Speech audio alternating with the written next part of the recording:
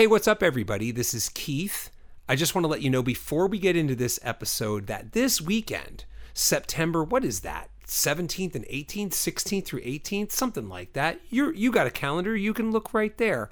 I am at Amazing Las Vegas. So come, hang out. This has been a really fun convention when I've done it before. Very comic focused. Not only am I there, but there's a ton of really fun guests and people that do great comics. So if you're within, 10,000 miles of Vegas, by all means, make the trip. Come out, hang out, come see me in Artist Alley, and we can talk giant monsters and kung fu. And now let's get to the episode.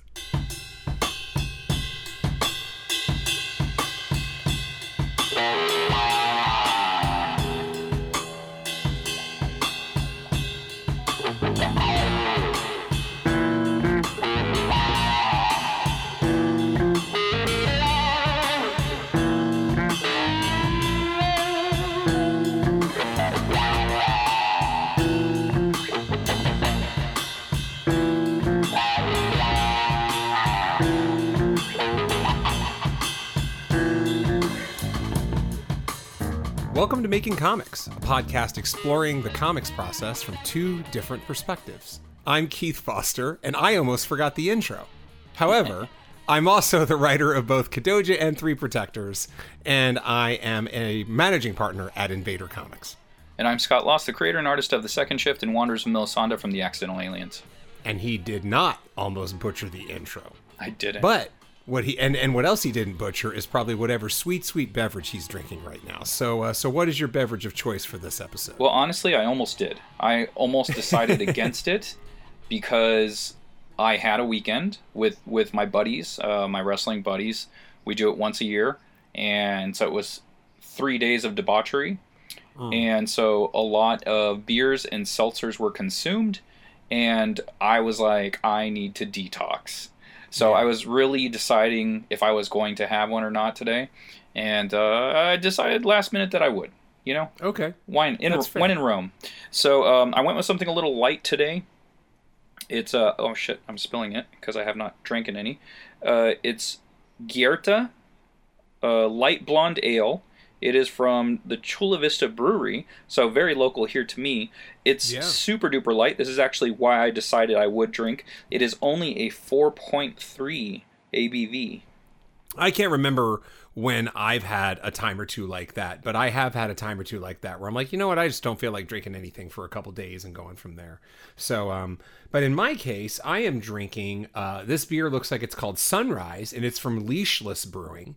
I believe I had one of these on a previous episode. It was one that I got when I was looking for some lighter stuff at a Bevmo, and the dude was there. I wasn't there for these beers, but the gentleman was there talking about these beers and offering free samples. So he stopped me in the alley. He was like, "Hey man, you want to try some beer?" I'm like, "Dude, I'll try anything for free, brother." You know, so yeah, we were doing that and we were chopping things up, and I got this. I liked it so much that I ended up getting it. It is a Belgian style blonde, and it's got a wine-ish quality to it. Again, now that I remember, we talked about it because it's basically like a low octane Madam. That's sort of what it tastes like. It is still incredibly hot, although the end is in sight now, because by the time this airs, we have eaten into our buffer for now, and we'll probably be building it out at some point, but we are right up against the buffer right now, and it's still hot. But when this episode airs, it will not be hot anymore. At least it won't be over 100 degrees every single day for 2 weeks like it has been. So the end is in sight. I'm happy, and in a couple days it'll at least be back into like the 80s, which, you know, sounds wonderful considering where I've been. But hey, with that, let's get into some stuff that we did this week. So you get to go first, man. What was the first thing you did this week? The first thing I did this week was tackle some pages for Second Shift 13. So I started on the first couple of pages because I'm using the Slack method. I had mentioned this last week. There's tons of backgrounds in the initial part of this story.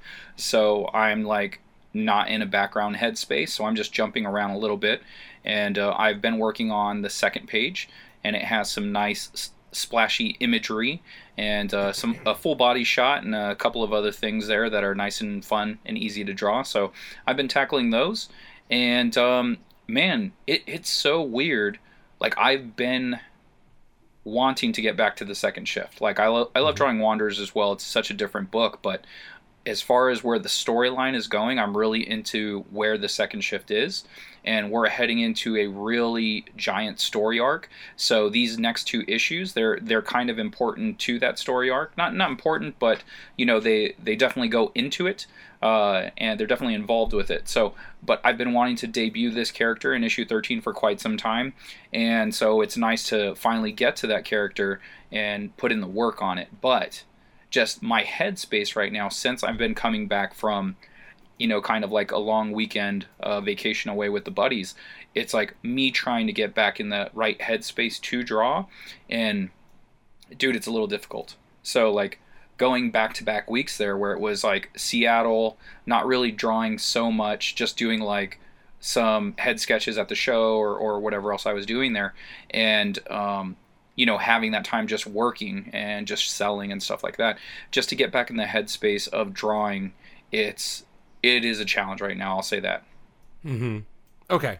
And what makes it a challenge? Just out of curiosity. I mean, you just took some time off, or like what do you think is the location of why it's so difficult? It's hard to say. There's a couple of things going on there. So for Seattle, it was just being exhausted from doing the show. It was like, I don't want to do anything at all. And it wasn't just drawing. I didn't want to do anything at all. I just wanted to sit on the couch. I just wanted to veg out, look at my phone, watch some television, watch some programming, watch some movies, and just chill out because I was exhausted from it. And with this little mini vacation that I did with my buddies, I'm like physically exhausted, even though like we were just kind of partying and drinking and out in the sun and the pool. Like, it's nice and relaxing, but kind of putting your body through that at 42, it's a little rough. So Yeah. you're, like the recovery rate is a lot slower than it used to be. I remember my 20s, I can drink all night and go to work the next morning, and yeah, it sucked, but I was fine. And Yeah. by the afternoon, everything was a-okay, and I could just go do it again. Your 40s, not so much. That's not really how that works anymore. So, just the recovery time, my body physically being exhausted, me detoxing from that. Plus, we were eating nonstop. So there's just a lot of factors that go in. And I think this is, the first time in quite a while where my brain really needs to reset to try to draw again. It's just like going those back-to-back weeks and doing all of those things, and with a lack of drawing, it's just like, oh yeah, you have to really get back in the groove of this. Like, it's not so much like riding a bike where, oh yeah, I remember how to do this. It's like, I can still do it. And I guess it is to a degree, but the proficiency in which I knew how to ride that bike and before I did all this damage is a lot different. So yeah, it's just trying to get back in that headspace and really force myself to work. It's just like I'm a workhorse, but right now it's just like the horse is tired, and it needs some reps, or not some reps, it needs some rest. So it's interesting trying to battle through it, because I do have a lot of things pending. It's like I think all of my clients are coming out of the woodwork at once, and I got to tell you, I don't feel like working on any of their stuff. I mean, that's understandable in a way, right? Like there are a couple types of relaxing. And I think so much of that has to do with what you're doing while you're relaxing. If quote unquote relaxing involves you sitting around and drinking and eating and kicking it with friends and stuff like that, it's kind of a different type of relaxing than just sitting around and having a beer by yourself and doing all that stuff. I mean, I think both you and I do value that quiet time where we're just most of the time creating, but I have days like that where like, I just want to sit here and read comics. And the fact that football season is starting up again, I don't like college football. I love pro football, but in America, by the way, this is American football. But that for me, the best part about that is, and it's an excuse to just sit on my ass on Sunday and do nothing. And you need that. We've talked about that over the past few episodes, but you weren't doing nothing. Your equivalent would be like going to a football game and hanging out with your buddies and having 3 beers during the football game. It's still fun. It's still relaxing, but it's just a different type of relaxing than doing the exact same thing on your couch by yourself at home, Oh, 3 beers. Yeah. Oh my gosh. I don't even know how many beers it was. It was so many. All right, man. So the first thing I did this week, speaking of unwinding as in actual unwinding, It was a long weekend, and okay, I should give a little bit of setup here. So what I did was I watched Stranger Things season 4. Now you're probably going to wonder what the fuck that has to do with making comics, but just bear with me.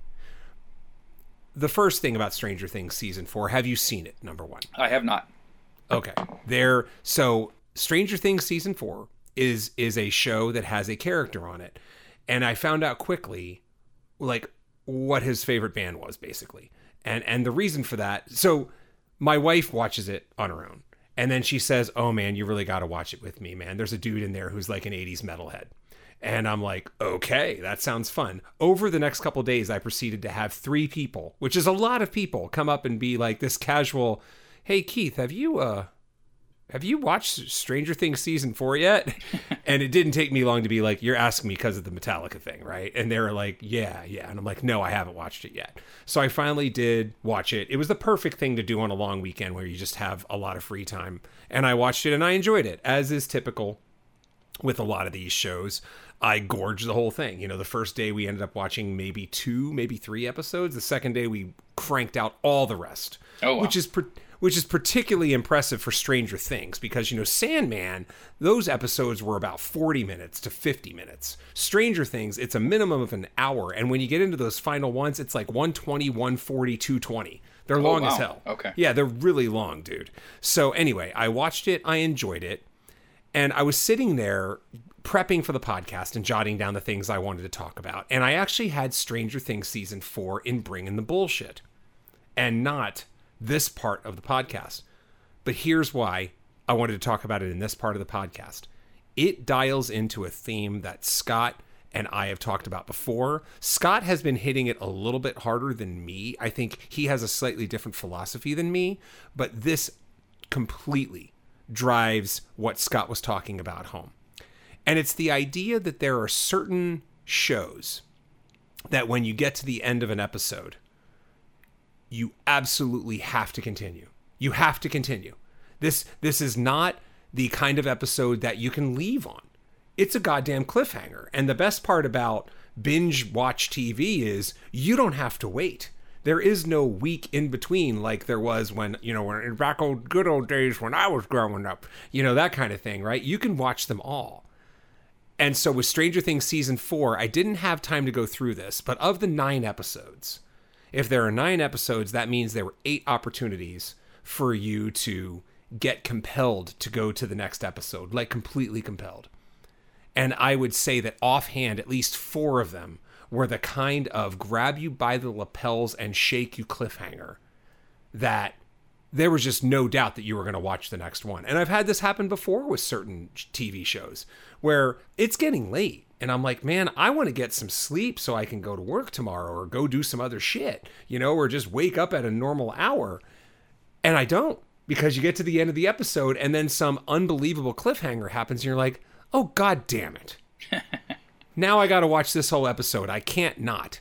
And there was a novel series that did this. Like Stephen King basically saw everyone in Raised. And in one of the Dark Tower books, which is what, a 7-8 book series, he dared to leave a book of the Dark Tower on a pure cliffhanger. And I was just like, this is insane. And it would have been even more insane when it came out because I would have had to wait years between the books. In this case, I could just go to the next one the next day. But I wanted to bring that up because it was a good instructive point on the kind of thing that Scott has talked about more than I have, but we have given a lot of attention to on this podcast, which is making sure people want to read the next issue, making sure people want to move on to the next thing. And you can do that in a few ways. Sometimes you can be a little bit more subtle and simply tell a good story and leave a little bit of a thread hanging there that you know people are going to want to pick up. And other times you can have a character, you know, basically hanging on the edge of life and then just end the issue and have people be like, oh, come on, man. You know, like, you're really doing this to me. But the point is, most people are going to immediately want to go to the next issue, next episode, whatever it is. And if they don't have that option, then they'll definitely be hanging around for your next issue. So a point about Stranger Things is really a point about making sure that you're ending each one of your stories with something that makes people want to read the next thing. Nice, man. Yeah, that definitely translates. Like Squid Games was like that as well, right? Mm-hmm. A lot of times it's like you think you want to just finish on that one episode, and it leaves you dangling with something and makes you watch the next one. Yeah, you're right. Yeah, because now that I think about it, Squid Game was the kind of show where you would think that each game was one episode, but there were a couple times where they ended the episode in mid-game with a I can think of one particular big time cliffhanger where it was like, oh man, we just got to go right into this next one. There is no doubt that I'm not even sleeping on this. We're just going right into it. Yeah, for sure. Yeah. So my second thing, like I said, it's been a bit of a struggle. Excuse me. It's been a bit of a struggle, like getting that sentence out. So the second thing I did this week, it's going to be more of a study thing. So, like I had talked about a couple episodes back, that I want to start studying on a weekly basis. And my study for this week was Todd McFarlane. And it was Todd McFarlane for the simple fact that I had 3 sketch covers that I had to do. And I needed to study his line work. I was like, you know what, I want to make this as McFarlane as possible. This is actually a rollover from a couple of weeks ago. But it was interesting because a lot of the ticks that he does was something I kind of already knew. Like, I think I've studied McFarlane as a kid so much to try to figure out what he's doing compared to all these other artists that I like, and what was so different about it. And I think I figured it out pretty good. And the guy that commissioned me to do all the covers is someone here we talked about on the podcast, Steve Whistler Jr. He hit me up. He wanted some sketch covers done for the upcoming holidays. And he was just like, hey, how much would you charge for these head sketches? Or, on the blank covers. And so I gave him the price point. I gave him a little bit of a friend discount there. And he's like, let's do it. And I have 3 of them if that's cool. And I was like, yeah, let's do it. So I was able to knock those out. They're really fun to do. And I was trying to get as much McFarlanisms as I could in those head sketches, along with, my normal style. Especially I think the first 2 covers specifically, I felt like there was more of me in there along with McFarlane.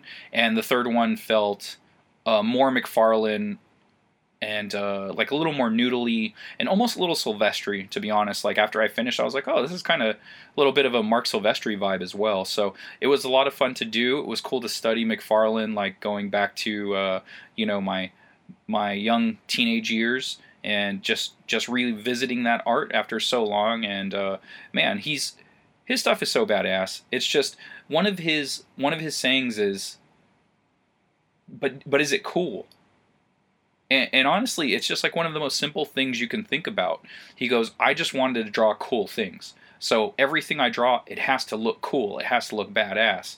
And, that's an interesting philosophy to live by. And so I think all of us can do with a little more McFarlane in us, just trying to do the most badass things. And that's something, honestly, I'm focusing more on to make sure, it sounded like I said moron, to focus more on. I want to focus on a little moron. And that's you fucker. Myself, yeah. So yeah, it's something I'm focusing a little more on when I'm laying out compositions, or I'm just throwing down images on a page. And honestly, that might be part of the struggle that is coming with these pages, is I'm really thinking about everything I do. And I just don't want to get into a headspace to where that's all I'm doing is overthinking everything. It's like, no, you know what you're doing. You got your page format down and everything like that. But I am trying to bring the cool with everything that I'm doing right now. So, it's taking a little bit more time, but I think once I get back in the swing of things, it'll all just start rolling out again. Nice, man. I came to bring the cool, hardcore from the pool. See, that's why Method Man did bring the pain instead of bring the cool. Anyway, hardcore from the pool isn't exactly very hardcore. But yeah, that echoes something, and I think I've mentioned it. Again, we've done so many episodes, it's more likely that I have mentioned something that I haven't. But somebody did this really funny, decision tree. And it was supposedly the decision tree which sci-fi author James S.A. Corey uses to write. He is the one, they, it's actually 2 people writing under one name, are the people who wrote The Expanse. That is the Expanse book series right there. And they had a decision tree, and it basically said, does it kick ass? Yes, write it. No, don't write it. So I like that so much. It's something that I've tried to abide by for Kadoja and Three Protectors for sure. I mean, when you're talking about things that are action comics and that kind of stuff, I think that's a great edge to live by, especially in something that's as much of a visual medium as comics. For my novel, I am not living by that decision tree. But for comics, hell yeah, man. For these two comics, especially when they're action based and, the goal is to have the action be creative and fun. So it's great to push yourself for new ways to kick ass. I think that's awesome. So for me, my second thing this week, and then I think we're going to go into our main topic, is that I began lettering animals. And my strategy for animals is I just want to do 2 pages a day. And one of the reasons I want to do 2 pages a day is because I'm not sure my shoulders can take any more. And I don't mean this in a metaphorical way. I mean this that my shoulders hurt when I sit at my computer and I'm clicking on my mouse all the time. So 2 seems to be the magic number where I might get a little bit of a twinge in my, upper back. And then I can take care of that by, rolling around on a tennis ball for a while. For those of you that aren't old, trust me, it's going to happen. You might tweak your back because you dared to work at a computer. And the advice I give you is buy tennis balls. And then all you have to do is lay down on the tennis ball and sort of roll it around under your back. And you get to work some really bad points on your back. It's great stuff. Do you ever work? Are you strictly sitting at a table or a desk when you work on your laptop, or have you ever tried literally putting it in your lap and sitting on your couch in front of the TV? Yeah, literally putting it on my lap is actually the worst thing I can do, because then picture yourself looking down. I'm doing it right now with Scott, looking down at the laptop more than I usually would. Those muscles are the ones that I hurt the worst when I do it. So what I have to do is actually work at the computer that I'm in front of while we record this podcast, or sit at a desktop, and then just make sure that, hey, look, we're all about the ergonomics here at Making Comics. We could title an episode Ergonomics. It would probably be our least listened to episode, and yet arguably the most important. So we're just going to squeeze some ergonomics in here. Just remember a couple things. One, if you're working at a computer, you need to make sure that your arm is naturally extending down, right, to your side, and then the arm is going out at roughly a perpendicular angle to the floor, or a parallel angle to the floor. That's what you want, right? You want to make sure that arm is sort of rested and that you're not raising it higher. So that's thing number 1. Thing number 2 is the computer screen. The top of that computer screen should be at your eye level, okay? Hopefully this is obvious to everyone out there listening, but if it's not, please make sure you do that, because over time, it's going to catch up to you. I am telling you this. So anyway, I work in front of this computer, and even with that, even with an ergonomic mouse, even with me knowing the stuff I got to do, 2 pages is about my limit, and it works out really well. I feel fresh. I knock out the 2 pages, and then I move on to other things. And because of that, Animals issue 1 is only going to be about a 32-page comic, so lettering it shouldn't be that ambitious. And lettering this first issue is going to be a lot harder, I think, than lettering the second issue, because I'm writing the second issue from scratch, and I expect that it'll involve a lot less voiceover panels and tricks. The nice thing is that I can rewrite that as I see fit, because the art hasn't even been done yet. Where in this case, no matter what rewrites I do, the art is in place. It's concreted in. That said, I'm working on the Animals lettering, and I ended up applying a lot of what I've talked about previously on the podcast into action. I would queue up a page of the script, and this was a script that I had read and edited and enjoyed multiple times. This is I don't want to say an 8th draft, but definitely an 8th pass of a particular scene. Tweaking, editing, making sure all the dialogue flows, making sure this and that. And it is amazing how different you feel about that dialogue the minute you have to drop it into word balloons on a page and you understand the practicality of what you've just done. And so what I did on almost every page so far is that I have cut a lot of dialogue. You end up having this final hard ceiling on what you want the dialogue to do, because you know what you want the page to look like, and you don't want it to be clouded with too many word balloons. And you want to make sure that every word is mattering and that you're not repeating yourself or repeating the same ideas or retreading ground, you know, all those things. And as a result, it is a lot leaner and meaner, and that's a great thing. And that was what I had hinted at last week when I said the only way for me to get to a final comic here is to just go ahead and letter it, because otherwise, just repeatedly doing stuff on a page as text is not going to help me at all. So yeah, I am. Let me think about this. I am 12 pages in as of this episode, because I just finished the 12th page about 10 minutes ago before we started recording. And that would leave me with somewhere around 16 to 18 more pages for this issue, because it's going to be about a 28 to 30 page issue. Yeah, you actually shot me over a couple of pages and asked me how it looked. And yes. I thought it looked great. It was something you had talked about on the previous episode of changing the color of the word balloons. You're like, how am I going to do that? It's a black and white comic. Okay, one's white, one's gray. And you're like, hey, how does this look? And I'm like, that looks perfect. You know, great. Just like you described, like in the episode. And I was like, yeah, it works very well. Good. I mean, I like that. You know, the big change that I've made is that on pages where the characters talking are actually present, I go ham on making sure that there are dialogue balloons with arrows that point to the character speaking, that they aren't disembodied.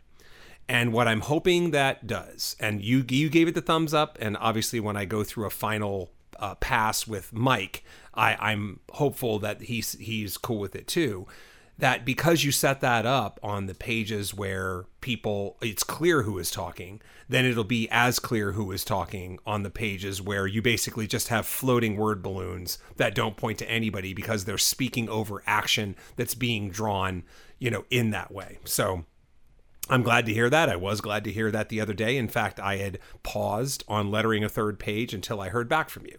And so then when you got back to me and said, yeah, man, this looks good, I was like, cool. You know, you, in the past, you have given me my closest reads when it comes to lettering. You know, different people have different strengths, real hardcore strengths in their reads of my stuff when I give them out. And yeah, your feedback on lettering is gold to me. So I'm glad you liked it. It meant a lot, and I was able to just proceed forward and keep on going. So should be about another 2 weeks, and then I'll be done with this issue. And that'll be pretty close to being the end, even though it's not going to come out for a couple months. We're not even going to solicit it, I think, until the beginning of next year. I'll have it in hand. And more importantly for me, it's not about when it's ready to solicit or ready to go to print or anything like that. It's about me needing to be done because Kadoja 2 art is cranking along. This isn't one of my things, but I'll just mention it. And once I finish paying for Kadoja 2 and I have the Kadoja 2 artwork in hand, I'm going to launch right into Animals #2 in about December. And what that means is I need to have a script to Animals 2, which is as yet unwritten. So that'll be a good time, but there's still plenty of time. But obviously, how can I write the issue for #2 when I'm not sure of every single element of #1 yet? So within the next couple weeks, I'll have a great idea, and that'll allow me to do #2. It's a creative reason more than a production ready reason. Right on. So we're going to get into our main topic this week. And let me set up the main topic a little bit, because Scott and I have basically thrown the whole alternating thing out the window a little bit, just in the interest of who's more served to set up this episode.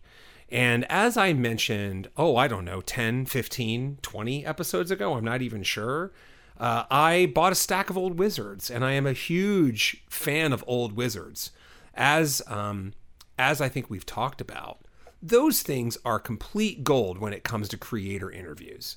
I'm not even sure there is an equivalent today on the internet that gets you the quality goddamn interviews that Wizard used to get you. You know, the 2 issues I read were issue 40 and issue 48, and I dug through them.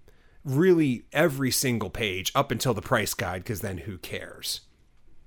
Issue 40 had interviews with Neil Gaiman and Frank Miller in the same goddamn issue, and then had a long piece on Batman the Animated Series, that comic that they did, the Batman Adventures.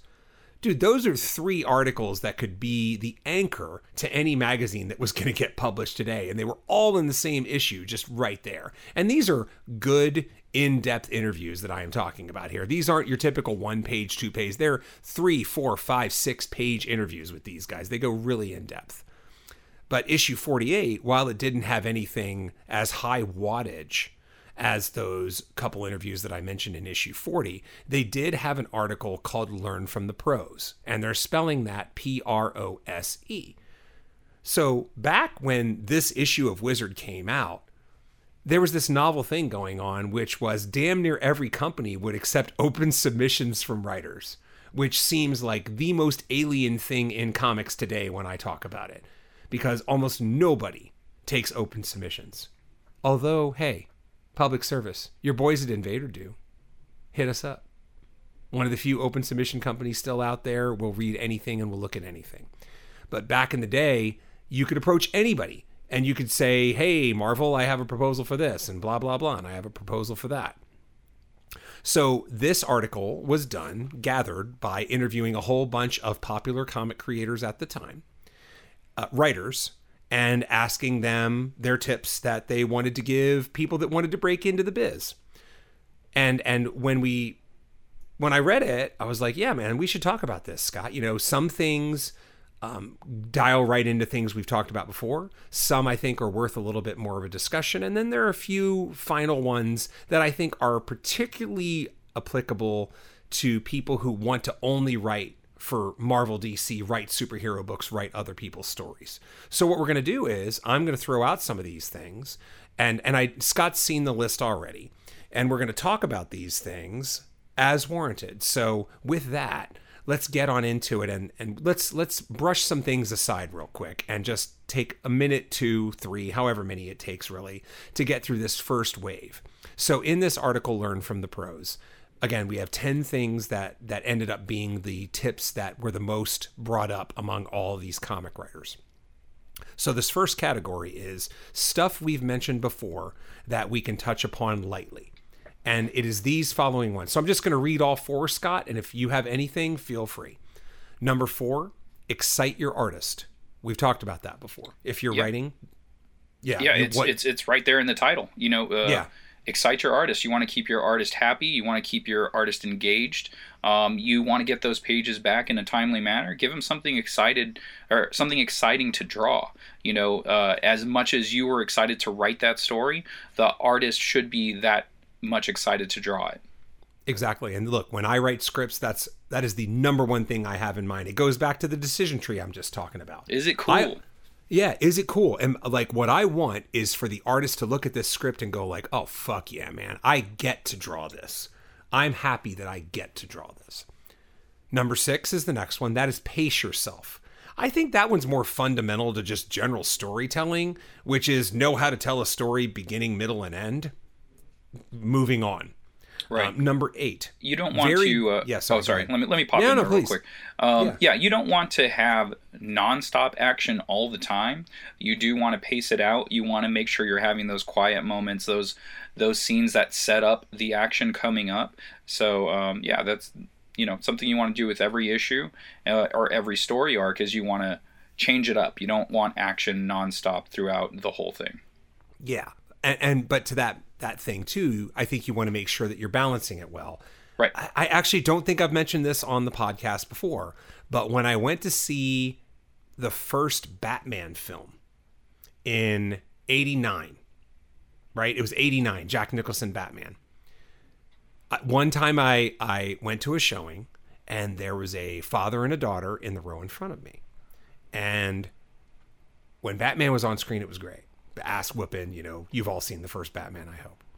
When he wasn't on screen, the girl would just turn to dad constantly and go, where's Batman? Every 2 minutes, where's Batman? Where's Batman? Where's Batman? And so in a way, I could almost rename Pace Yourself as the where's Batman thing. Make sure that you're giving that reader, quote unquote, Batman. Make sure that you're not going too far, too long, without something cool happening. That something cool is almost certainly going to be action, but there's no rule that says it has to be. But it's more important that understand your ebbs and flows and get that pacing down so that readers aren't asking themselves, when's the cool part? Because you want the cool part to always be around the corner, even though we know we all have to tell stories here. So the next one, number 8, vary dialogue patterns. I mean, as heard on Making Comics, we have talked about this before. Number 9, find your own style. As we've also talked about before, you know, we're all gonna start out aping somebody else, and then once you move on from that and you learn some basics, you're going to realize that you don't want to ape somebody else. You want to start synthesizing and moving into your own as a writer. Since we're talking about writing here specifically, but it also applies to art as well. You want to move into your own. That's the goal. Yeah, you definitely want to. This is something I had mentioned. I feel like we're saying that a lot this episode, but it has something that every time we do it. Yeah, I know, right? You guys, all right? Forget Star Wars this episode. Use that as your barometer for drinking.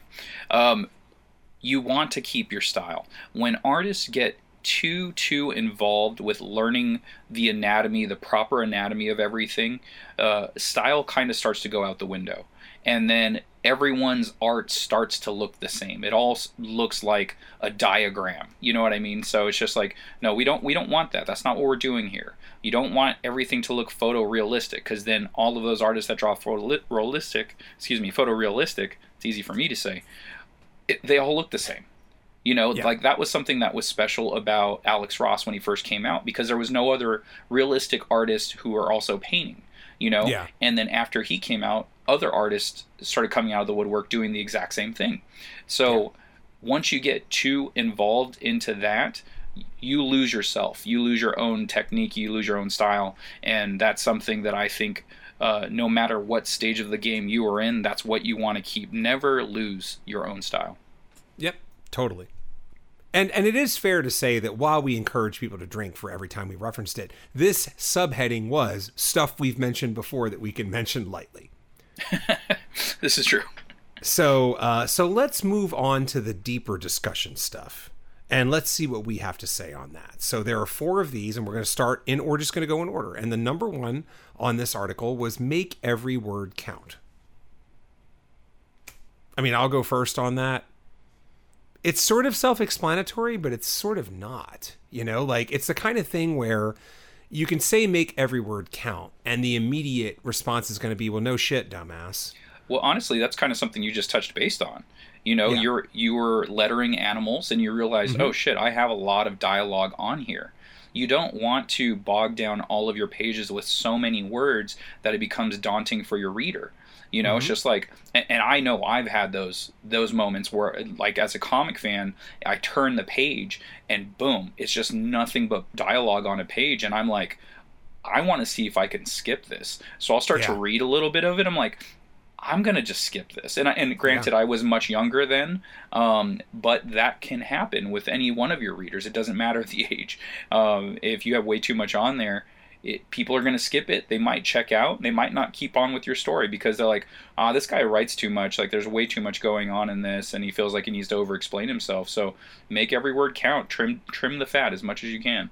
Yeah, and I mean, look, I'm gonna go against some of my favorite writers here, because it is important to mention some of these comics, because while I like these comics, there's a trend in current comics that seems to be happening right now, and I don't quite understand it.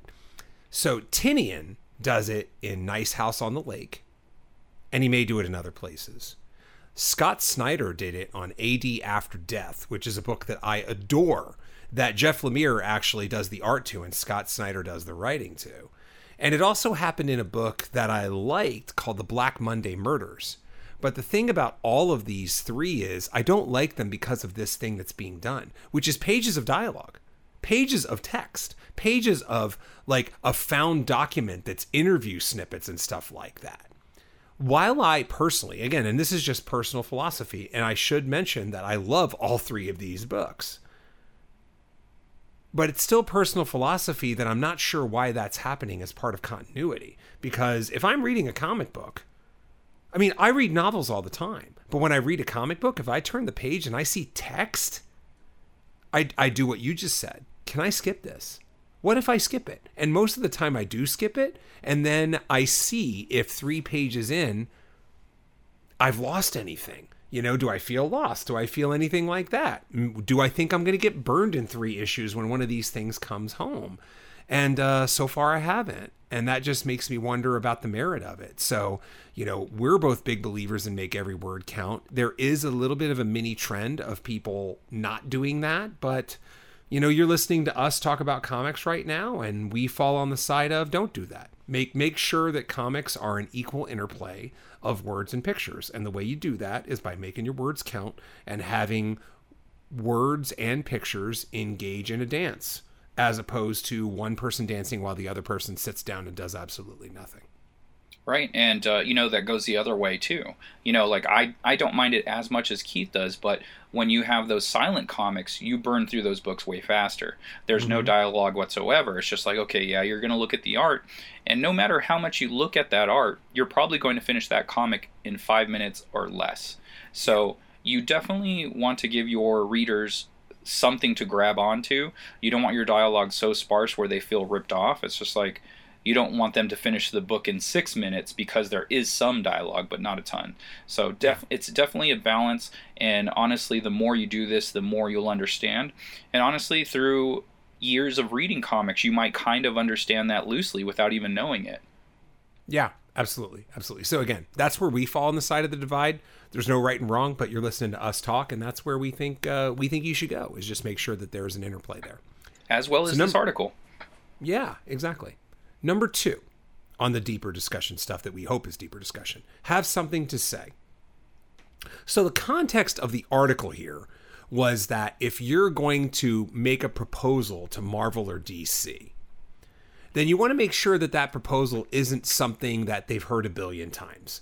That you might want to take a character that hasn't been used as much and have your idea for it. And have your angle on it that gets you in the door. Okay, I'm cool with that. But I also think we can take that a little bit further.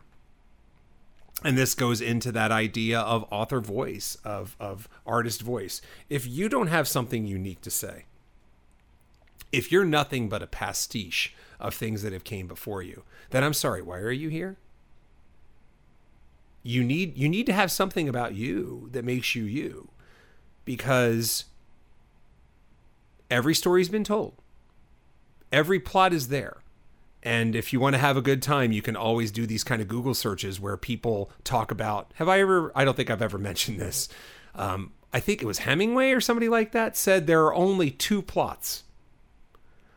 A person goes on a journey and a stranger comes to town.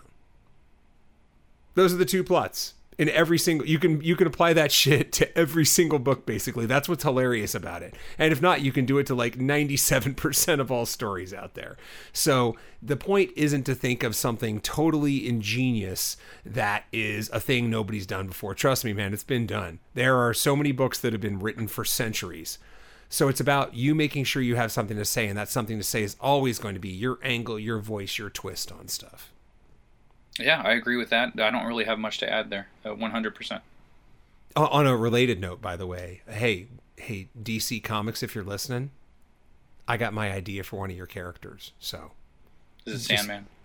No, it's not. I'll tell you offline. Anybody who knows me or anybody who wants to hit me up, you can hit me up online or email, and I will let you know. Because I like this idea a lot. I mean, I haven't written a script because why would I? But I do like the idea.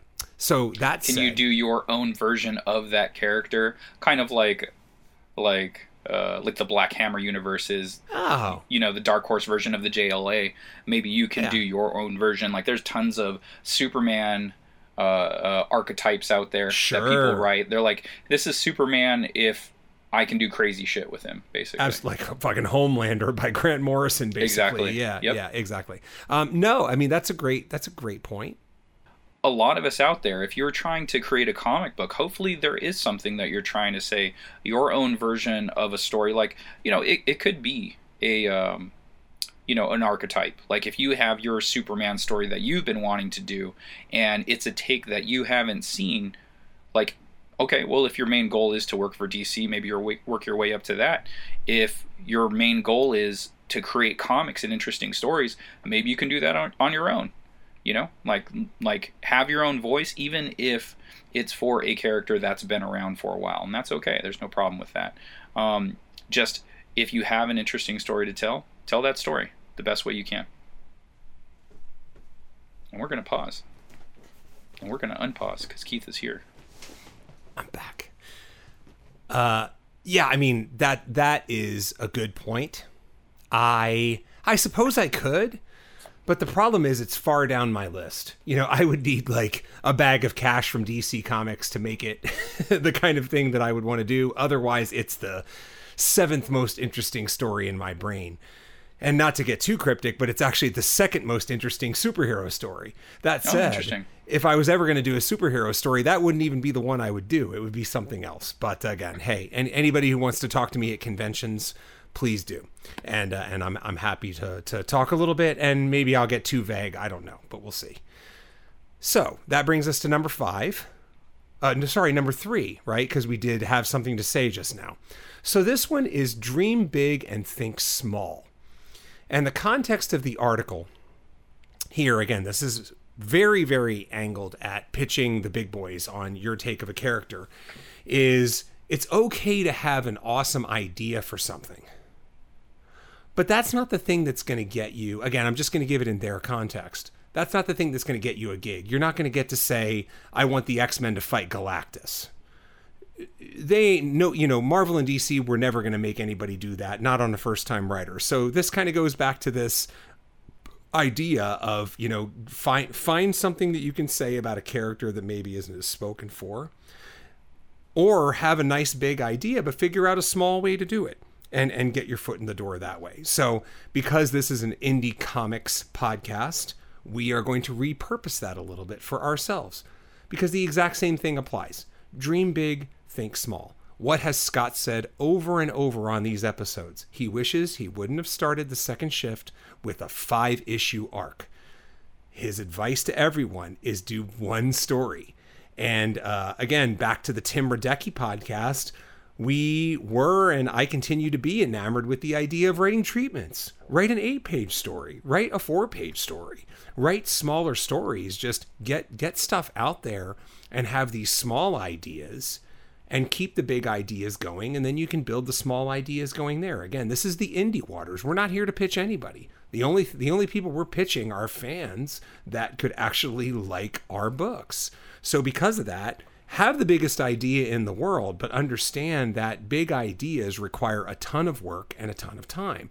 And so you're making it very unfair on yourself, to yourself, if you are starting things off and saying, you know, I want to do a 9-issue series about this, this, this, and this. You are asking yourself to do a whole lot for someone who is understanding the process of creating as you do this, you know. So again, you can dream big, but it's always a good idea to go with bite-sized stuff in the beginning, at least, as you get your feet under you. You know, this actually reminds me of a story that I heard. I believe it's Donny Cates that created like Cosmic Ghost Rider. Is that right? Oh, is that what he created? Okay. Yeah. Okay, so when he first started working for Marvel, he was like, hey, so I have this idea. I want to create Cosmic Ghost Rider. And they're like, whoa, whoa, whoa.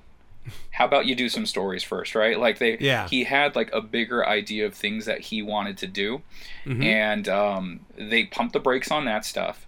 And after he wrote a few stories, they're like, okay, this guy's actually got something. Okay, well, what else do you want to do? I want to do this. I want to do that. And then he's like, hey, by the way, I have this character I want to do. It's Cosmic Ghost Rider. And the person under the Ghost Rider is Frank Castle.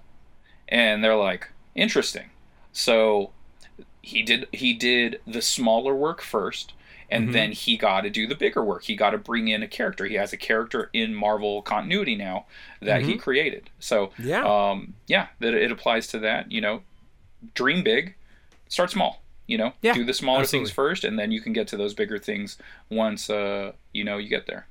Totally. And then while the number 5 one seems related in wording, it's really not. The wording in Learn from the Pros is start big. But I want to rephrase that a little bit to start with an impact or make a splash, because that's what they're talking about. The specific pull-out quote I remember for this one is, I believe, Chuck Dixon, who said, I need to have violence within my first scene. That's what people know me for when it comes to his Batman work. That's what we're talking about by saying start big, start impactful. You want to start with a wallop. You want to make sure that those first couple pages are really grabbing the reader. Now, rules are made to be broken. You can do whatever you want. The book that I referred to last week on the podcast, aka Goldfish, it starts with 8 pages of talking heads dialogue, right? So you can do whatever you want. This is just a good adage to use depending on the kind of comics you want to make. That said, Scott and I both make action comics, and we both adhere to the idea of making sure that there is something impactful that happens early in the issue. And this is where it comes down to you challenging yourself on how you can play with the story structure.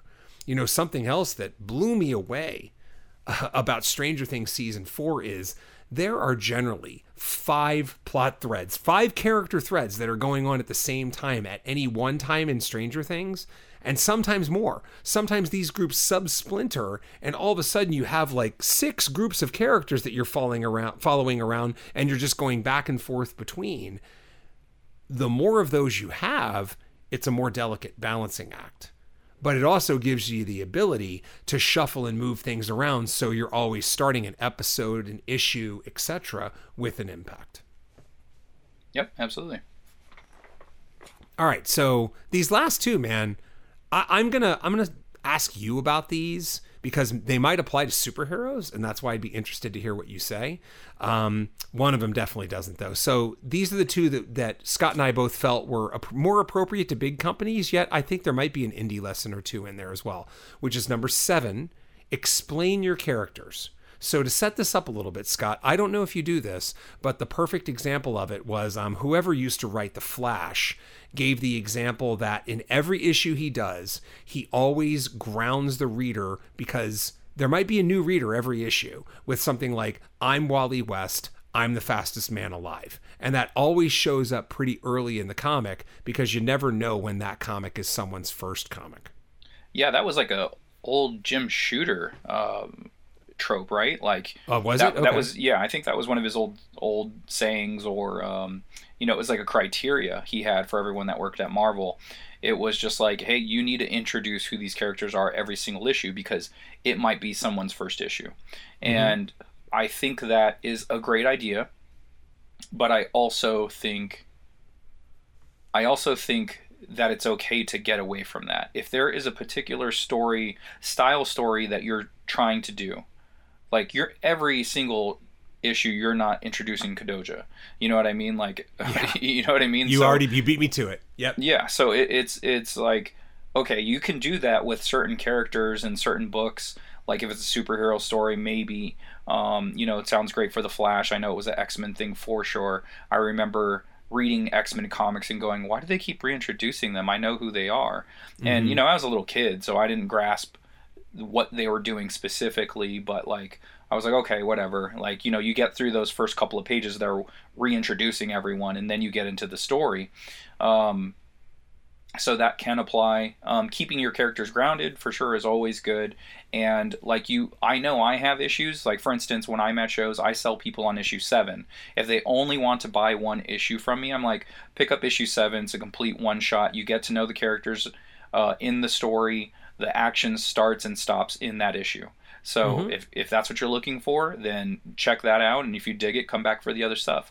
And, but that doesn't apply to all of my one-shot stories. You know what I mean? Like issue 8 is the introduction to Bionic Man and the Cadre. I don't expect people to pick that issue up to be their first issue. Could mm-hmm. they do it? Yeah, probably. But there's going to be some holes there. It's like you won't be completely lost, but there's definitely going to be a backstory that you need to go look up with the rest of the characters moving forward. So, it doesn't apply to all books, but I can see it applying to most.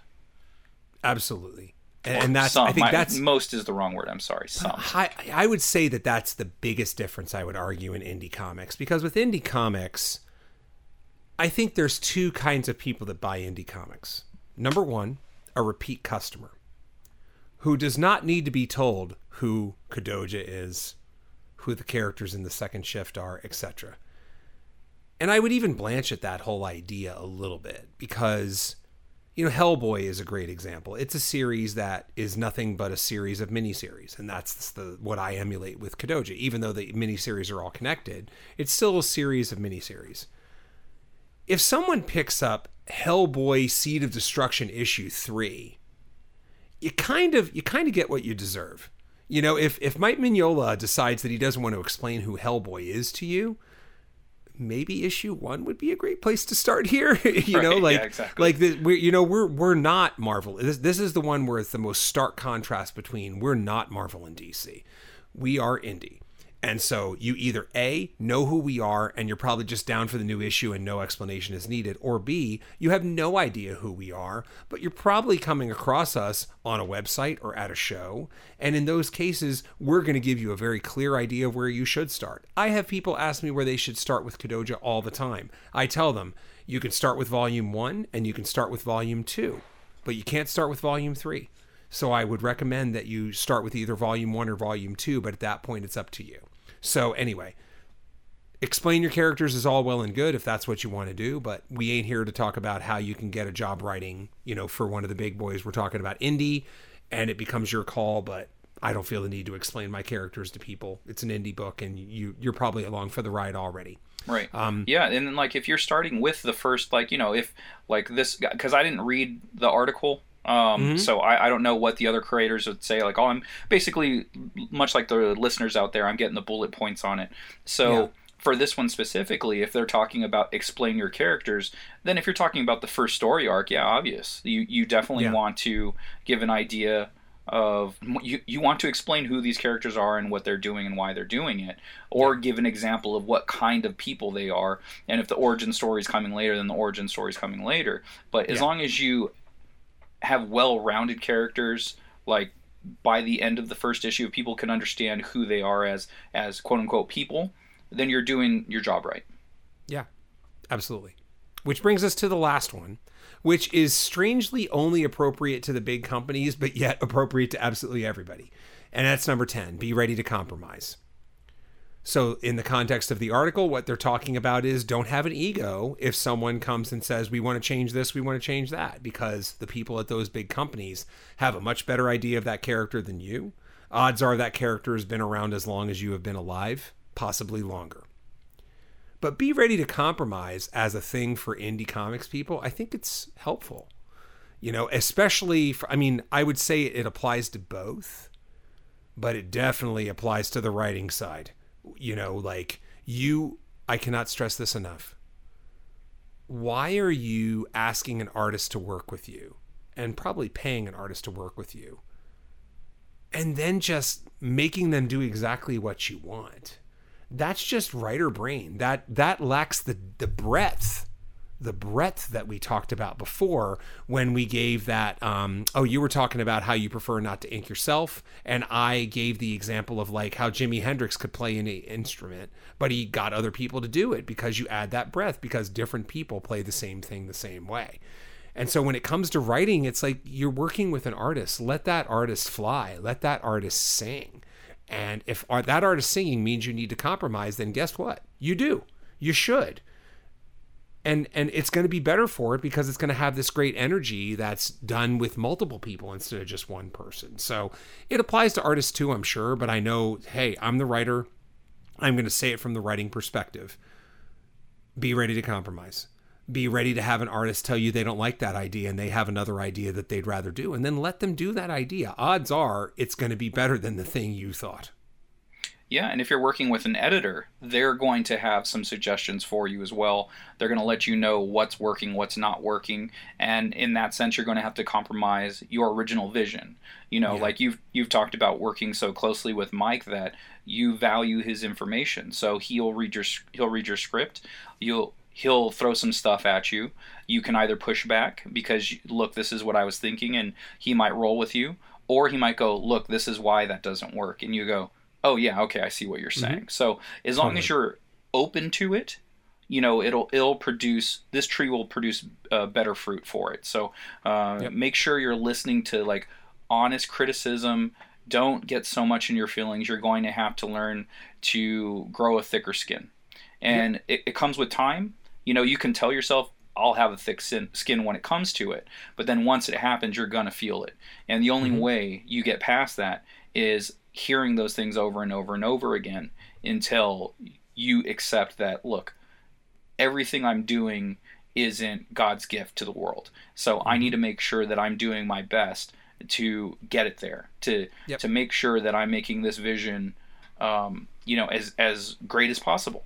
So it might not be your first script, it might not be your third, but eventually it'll get there, and you'll move it along, and the artist will draw it, and before you know it, your book will be better for it. Totally. It's not an indictment of you. Exactly. It's a comment on your story. It's a comment on this specific story. It has nothing to do with anything bigger than that. Yeah, and it's the growth, the personal growth. Totally. Hey, we did it. We got through all 10. And what that means is, it is time to see what kind of bullshit you would like to have brought in. Well, I'm trying to think what I got over here. You know what? I guess the bullshit that I have, it's not so much buying shit. So I went on that trip with my buddies over the weekend. We were hammered for 3 days, and a couple of my buddies went out that are comic fans. One of them is my writer, Ed. So Ed was there along with Steve, and we talked comics a lot. And I also had a trunk full of damaged books. So I cannot sell these books. Like, I just personally, it's not in me to sell someone a damaged book. If I know the book's damaged, I usually won't sell it to a customer.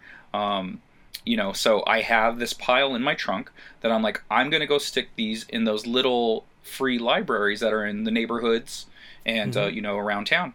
And I knew that they were going to be there. So I said, hey guys, do you guys have these in your area? They said, yeah, we do. I'm like, okay, well, I'm going to bring you guys a stack of these books.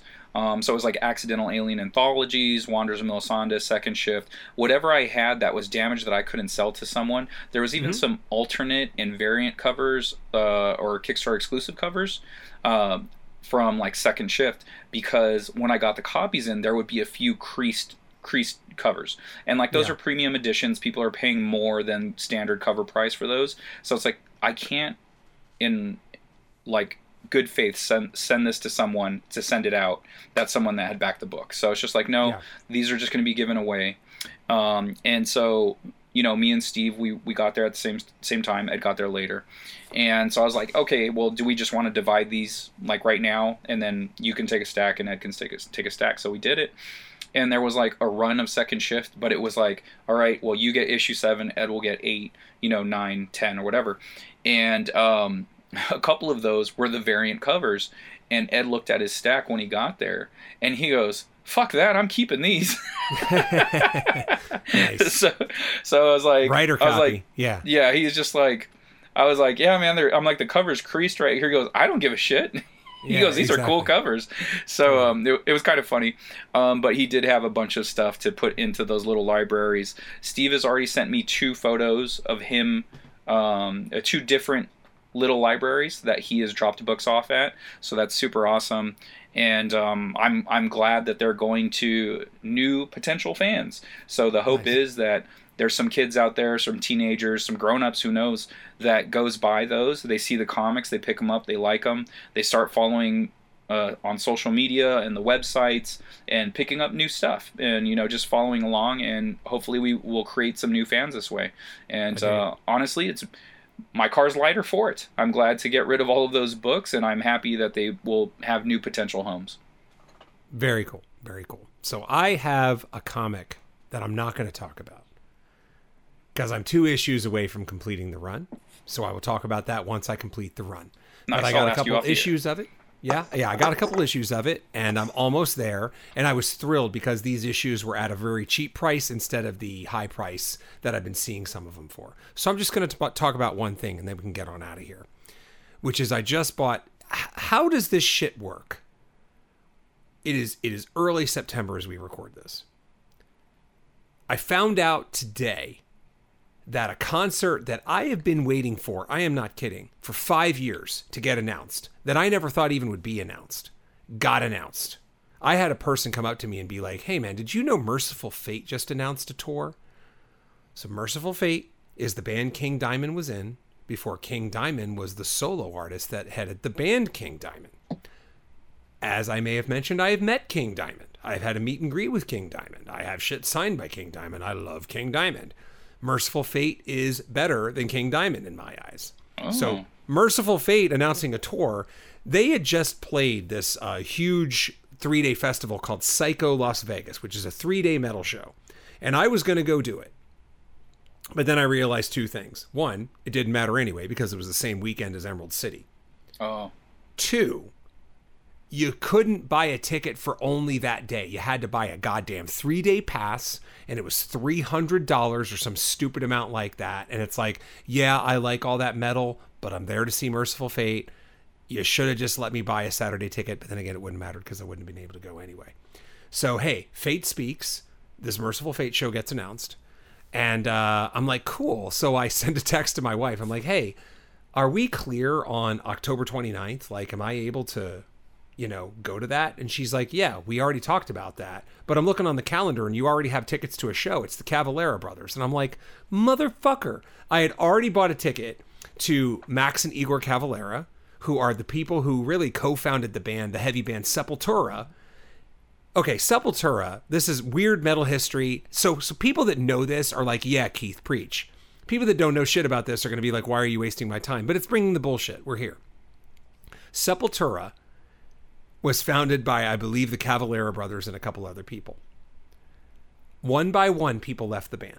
First Max Cavalera, I believe, and then later his brother Igor or something like that. And then other people, and they got replaced.